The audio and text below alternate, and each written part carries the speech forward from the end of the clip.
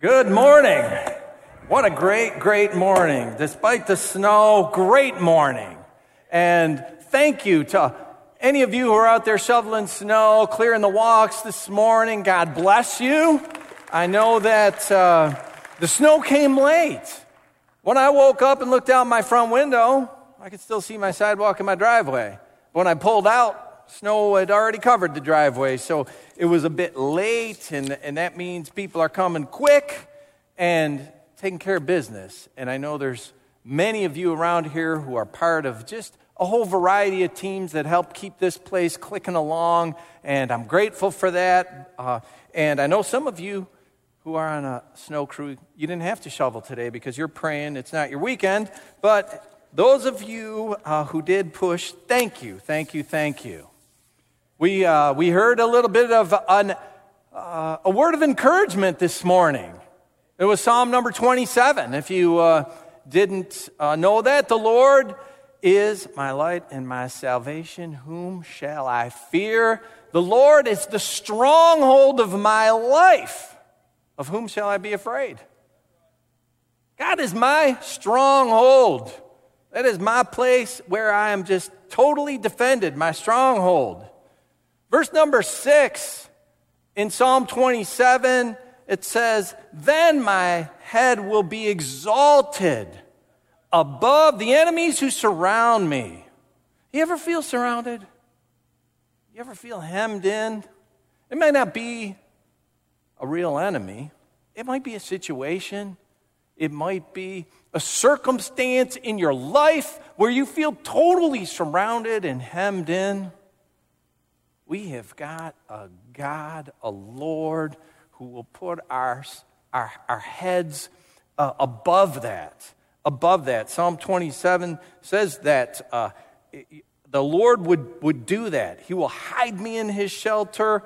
My head will be exalted above the enemies who surround me. And that is a fantastic promise.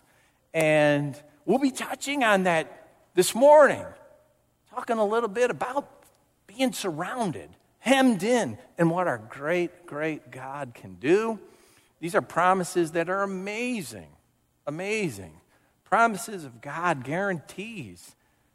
We've been talking a little bit about wonderful, amazing promises of God.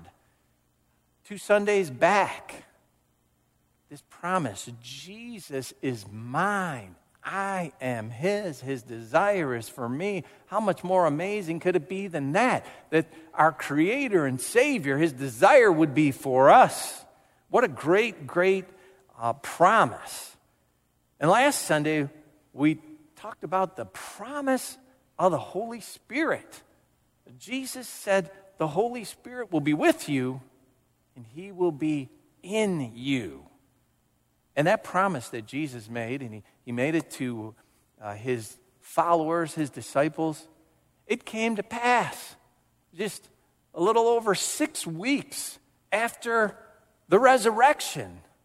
This wonderful promise of the gift of the Holy Spirit, the baptism of the Holy Spirit, it was fulfilled. 120 people were filled with the Holy Spirit on the feast day of Pentecost, the Jewish festival day.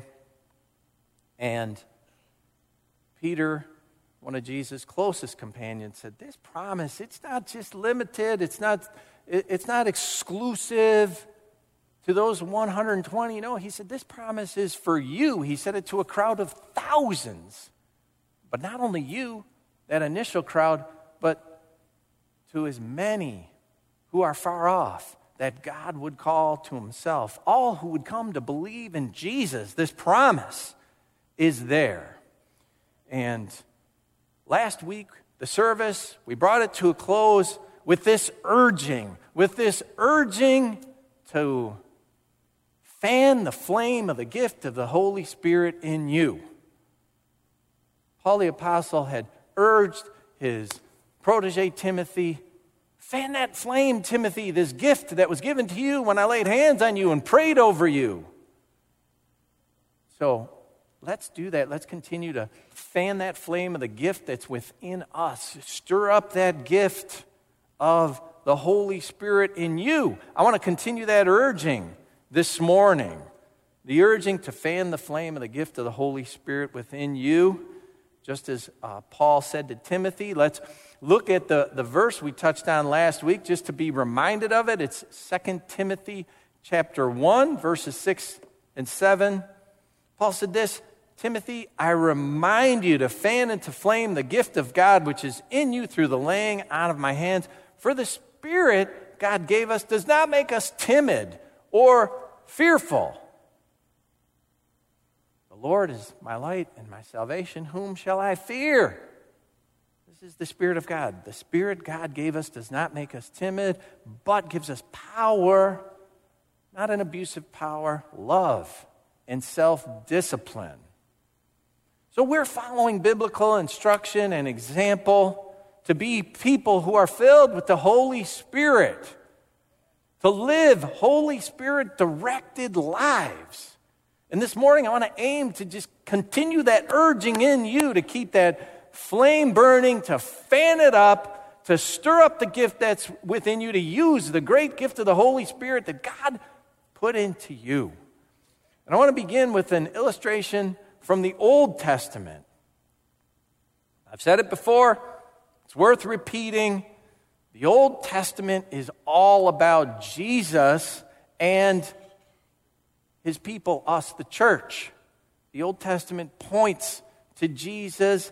The writings and the prophecies of the Old Testament, they have their fulfillment in Christ and in His body. That's us, the believers who make up His church. This morning from the Old Testament, an illustration that we can use to apply to being Spirit-filled, Holy Spirit-filled people of God, to live Holy Spirit-led lives. We begin in the second book of Kings, chapter 6.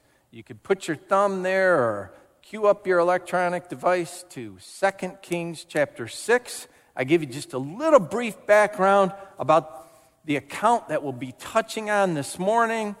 In 2 Kings 6, there's an account of Syria at war with Israel. This book of Kings, 1 Kings, 2 Kings, these give us history of the kings of Judah and Israel and some of the prophets that dealt with the kings. In 2 Kings 6, Syria's at war with Israel. There is a prophet to Israel. His name is Elisha. And he began to warn the king of Israel, King Joram, about these attacks of the Syrian army. Elisha would say, hey, King Joram, they're going to come over here, or they're going to be over there. And so what the king would do is he would go protect that place where the Syrians would be attacking. And it became so frequent that the king of Syria was enraged. How in the world does Israel know where we're going to be attacking every time we come to attack? He thought he had a spy in the ranks of his officers. And he brought them together. Where's the mole? And they all pled innocent. It's not us, king. It's not. No, we're not telling Israel where the attack is going to be. We are loyal to you, king. Have you ever heard of Elisha, the prophet? It's Elisha. And here's what they told the king. He knows what's going on. Elisha even knows what you say in the privacy of your bedroom. That's how much God tells him. So, the Syrian king thought, how am I going to solve this problem? He plotted to capture Elisha. So, he sent his troops by night. Think about that, though, for a minute. Elisha already knows every time you're going to come. But the king plots to capture Elisha, as if he wouldn't know. Well, the king of Syria sends his troops by night to a city called Dothan, where Elisha was making his home. Early in the next morning, Elisha's servant rose from his bed, and he saw this Syrian army had surrounded the city. And he cried out in fear, "Oh no! What shall we do?" He saw the city surrounded, and his response was fearful. What shall we do? Now let's look at 2 Kings chapter 6 to see how Elisha responded. So 2 Kings chapter 6, verses 16 and 17. Elisha responded, "Don't be afraid. Those who are with us are more than those who are with them." I want to repeat that. The prophet answered, "Those who are with us are more than those who are with them." And Elisha prayed, "Open his eyes, Lord, so that he may see." Then the Lord opened the servant's eyes, and he looked, and he saw the hills full of horses and chariots of fire all around Elisha. The remainder of this chapter 6 of 2 Kings, it tells us of a victory. And it's not the victory of the Syrian army. No. It's the victory of Elisha, who single-handedly, or I suppose we could say he had his servant there, his servant who had been cowering in fear. But Elisha led that Syrian army from Dothan to the capital of Israel, and he presented them to King Joram.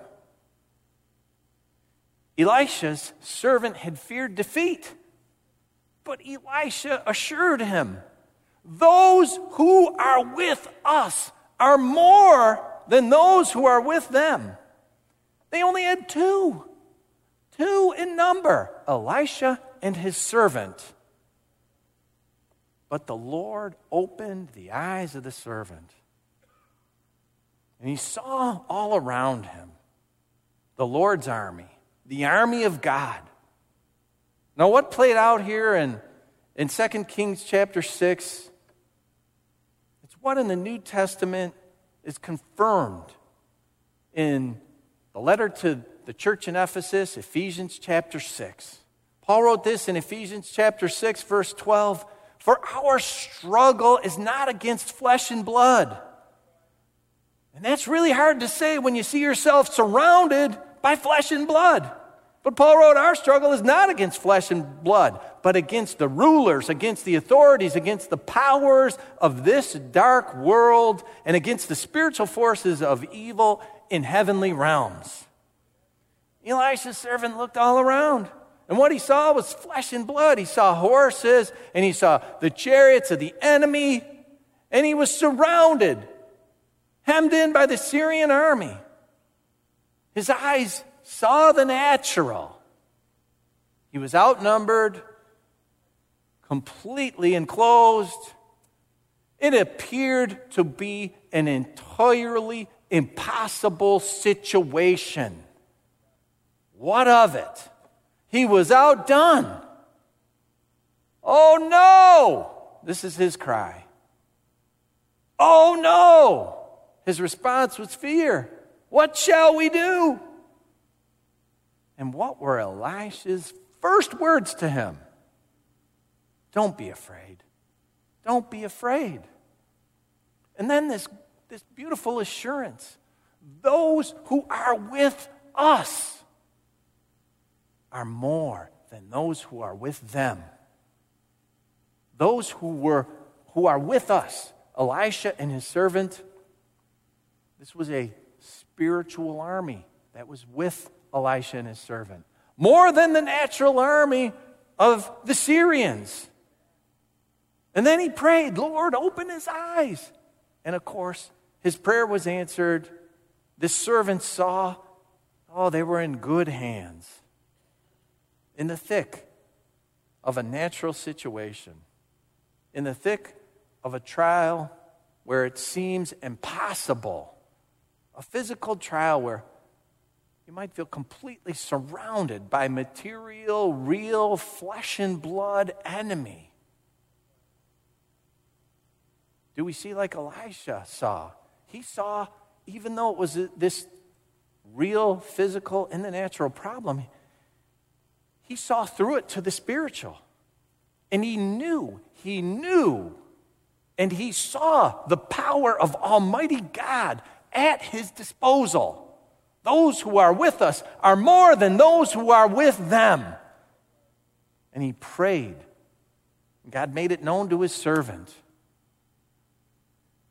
So Christians, are you struggling? Are you having any issue where you feel like it's impossible, where you're surrounded?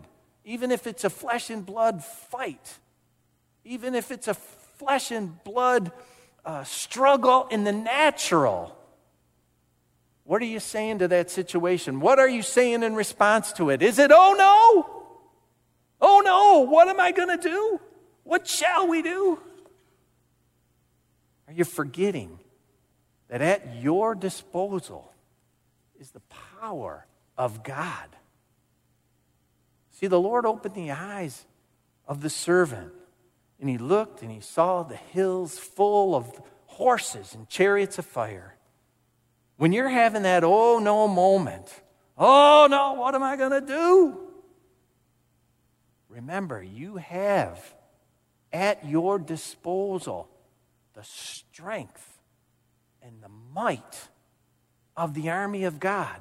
As a matter of fact, you have more strength and more power at your disposal than that army of God. You have at your disposal the source of that strength of the army of God. You have at your disposal the source of the might of that army of God. And what is the source of that strength and power of the army of God? But God himself. At your disposal, you have the power of Almighty God. Hey, let that sink in for a minute. Take that in. Let it penetrate your innermost heart and soul. How can it be? How can it be that you have at your disposal the power of Almighty God? Well, I want to tell you how. I want to tell you how you can have more power at your disposal than the army that Elisha's servant saw. And it's not just a presence, all around. It's an inhabitation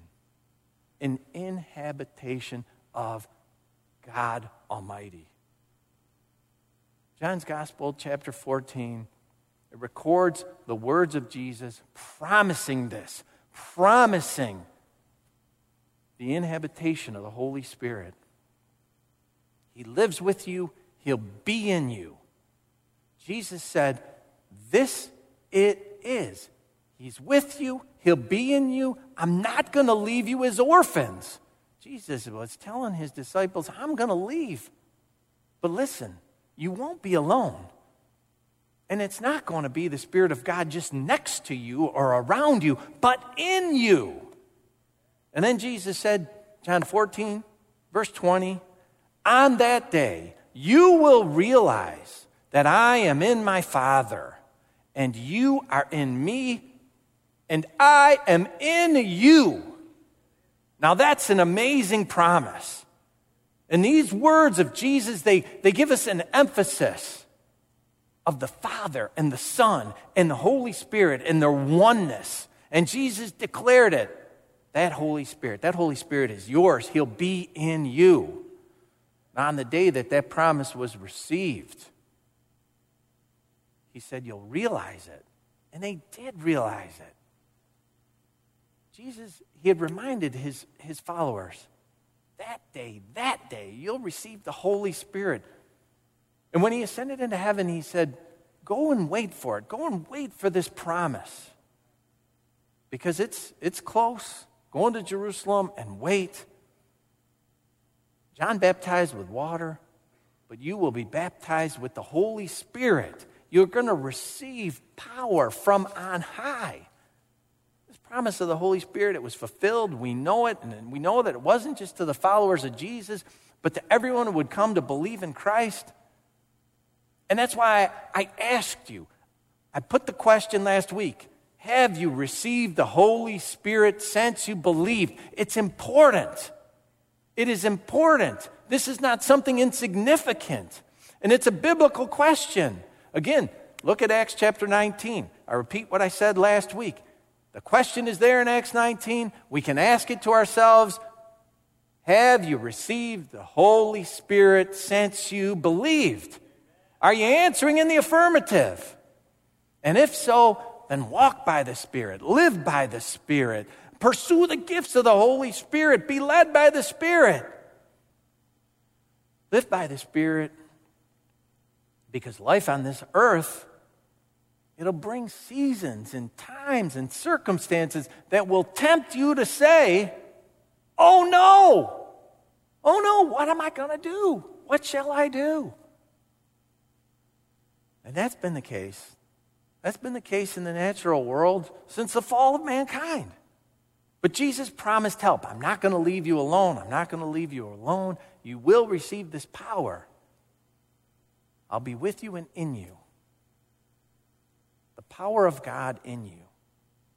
Man, that is just, it's beyond comprehension. Elisha's servant saw this power of God all around. But you are the temples of the Holy Spirit.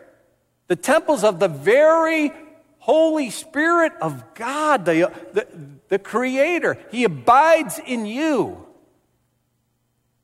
Yet, it seems that sometimes we live as if it just isn't a fact. As if it isn't so. As if we didn't have the power of God. Oh, we can be struck with fear and with anxiety and worry, like that servant of Elisha, and be saying, oh no. But that doesn't need to happen. We don't have to live as oh no people. The New Testament writers exhort us in the power of God. And I want to give you an example of that this morning. And we want to consider an example from the Apostle John. And this parallels this incident somewhat of Elisha and his servant. But it takes it to a grander and fuller place. John was an apostle of Christ. He wrote a gospel. He wrote 3 letters. He wrote Revelation, which is also technically a letter. He became a leader, a pastor or a bishop over the church in Ephesus. Now, like Paul, who wrote a letter to the Ephesian church reminding them that their struggle is not against flesh and blood. We read that verse today, Ephesians 6:12. Paul was writing that to this church in Ephesus. Your struggle isn't against flesh and blood, but against the devil's schemes and spiritual forces of the world. John wrote similar things in his letters. And his recipients were the same people, the church in Ephesus. And John used the word to generalize, in a sense, all the schemes of the evil one, all these spiritual forces of evil and in the unseen realm. And the word that John used was world. In the first letter that John wrote, the word world is used over a dozen times. And you will find in 1 John, if you read it, things like this. Everything in the world, the lust of the flesh, the pride of life, the lust of the eyes, they don't come from God, but from the world.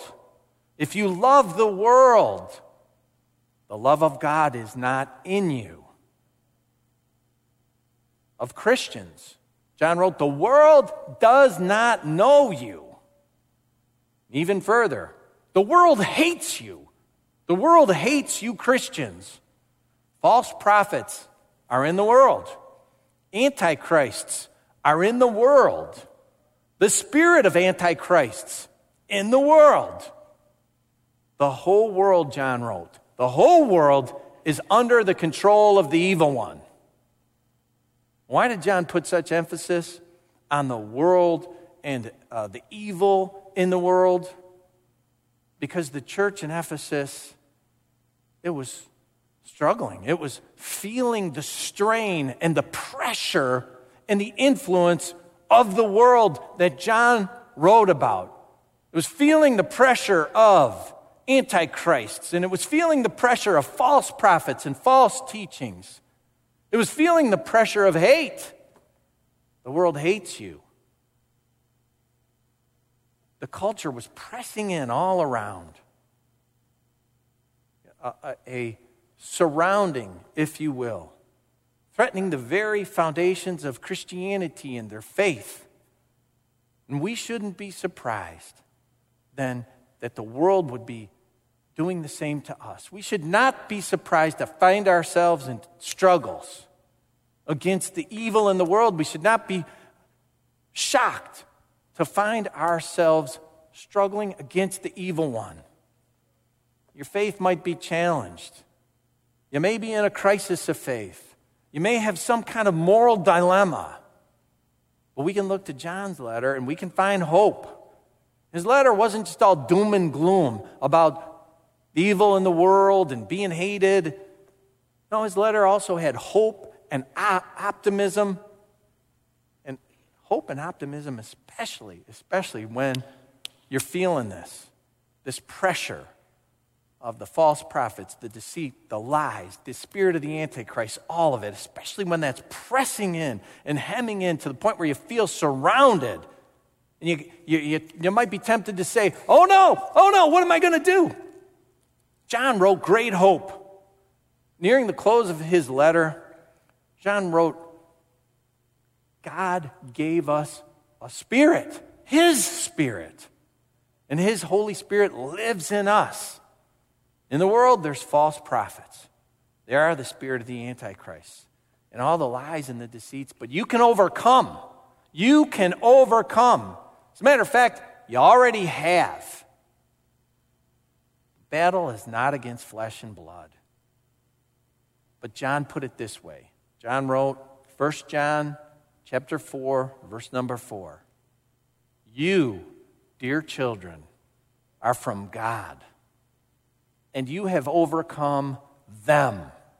Who is the them? You've overcome the antichrists. You've overcome the false teachers. You've overcome the false prophets. You've overcome the hate and the vile that has come against you. It's not a battle of flesh and blood. You have overcome them because, and this is the great turn, here's some wonderful hope, because the one who is in you is greater than the one who is in the world. And there's a great contrast there. We know what he's talking about because he put world in there over a dozen times. When he says the world, we know what he means when he's talking about the one who is in the world. He had wrote, the evil one is in control of the world. That's the evil one. And how can that evil and evil one be overcome? John wrote, it's already done. It's already done.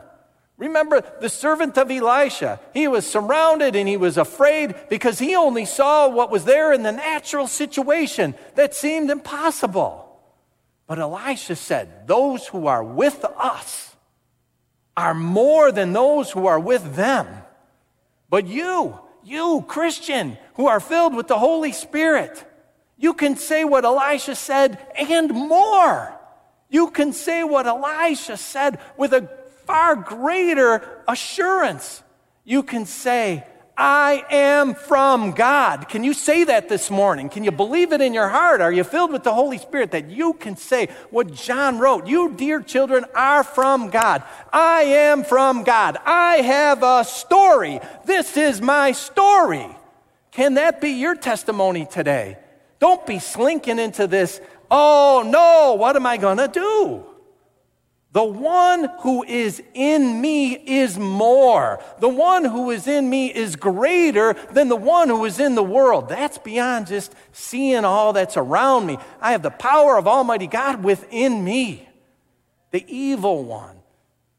The whole world's under his control. The evil one is powerful. Yes.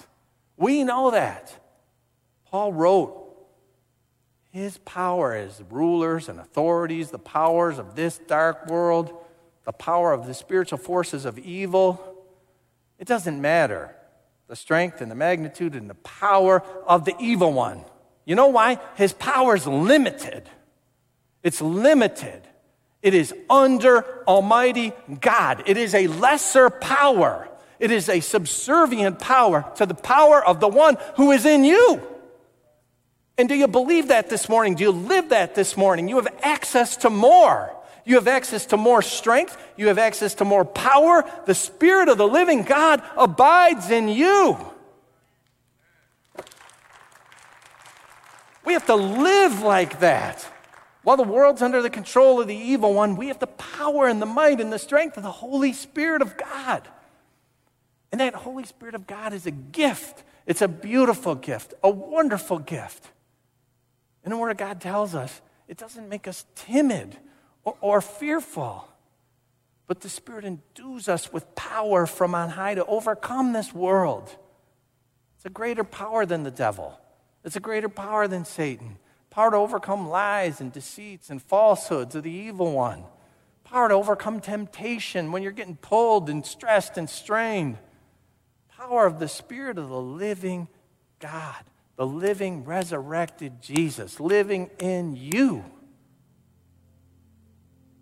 Are you under any pressure this morning? Do you feel hemmed in by a trial, a situation of life? Are you dealing with something that seems impossible? You're not going to be able to get over that mountain? You feel like you're encircled, surrounded. God Almighty, who lives in you, can lift you up above it. Like we heard earlier from Psalm 27, my head above the enemies that surround me.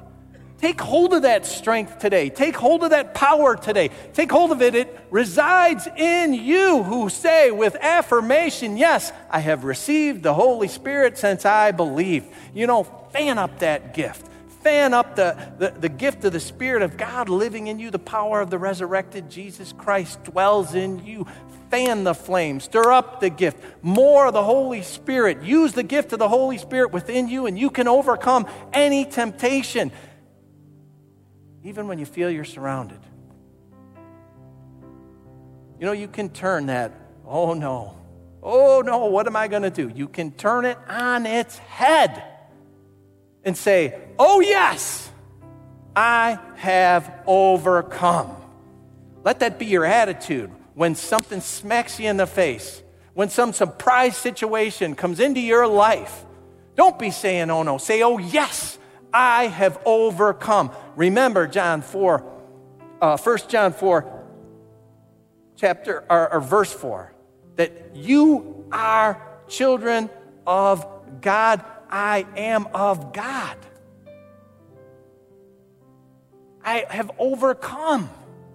Greater is the one in me. The one in me is greater than the one in the world. Live that. Know it. Let it be giving you confidence when you're out there in the world and you feel like you're overcome. Thank you, God. The greater one is in me. Thank you, God. That his power is far greater, infinitely greater than the one in the world. Make it your declaration this morning.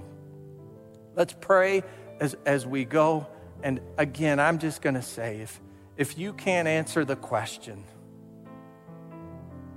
have you received the Holy Spirit since you believed? Make it so. We'll pray for you.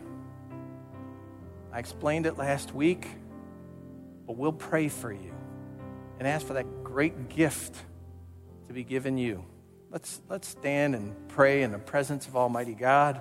Lord, we thank you for your word. Thank you, God, for everything, for all that you've done, for the gifts that you've given, for the strength and the power and the might that you've poured out upon us by the power of your Spirit. Thank you, God.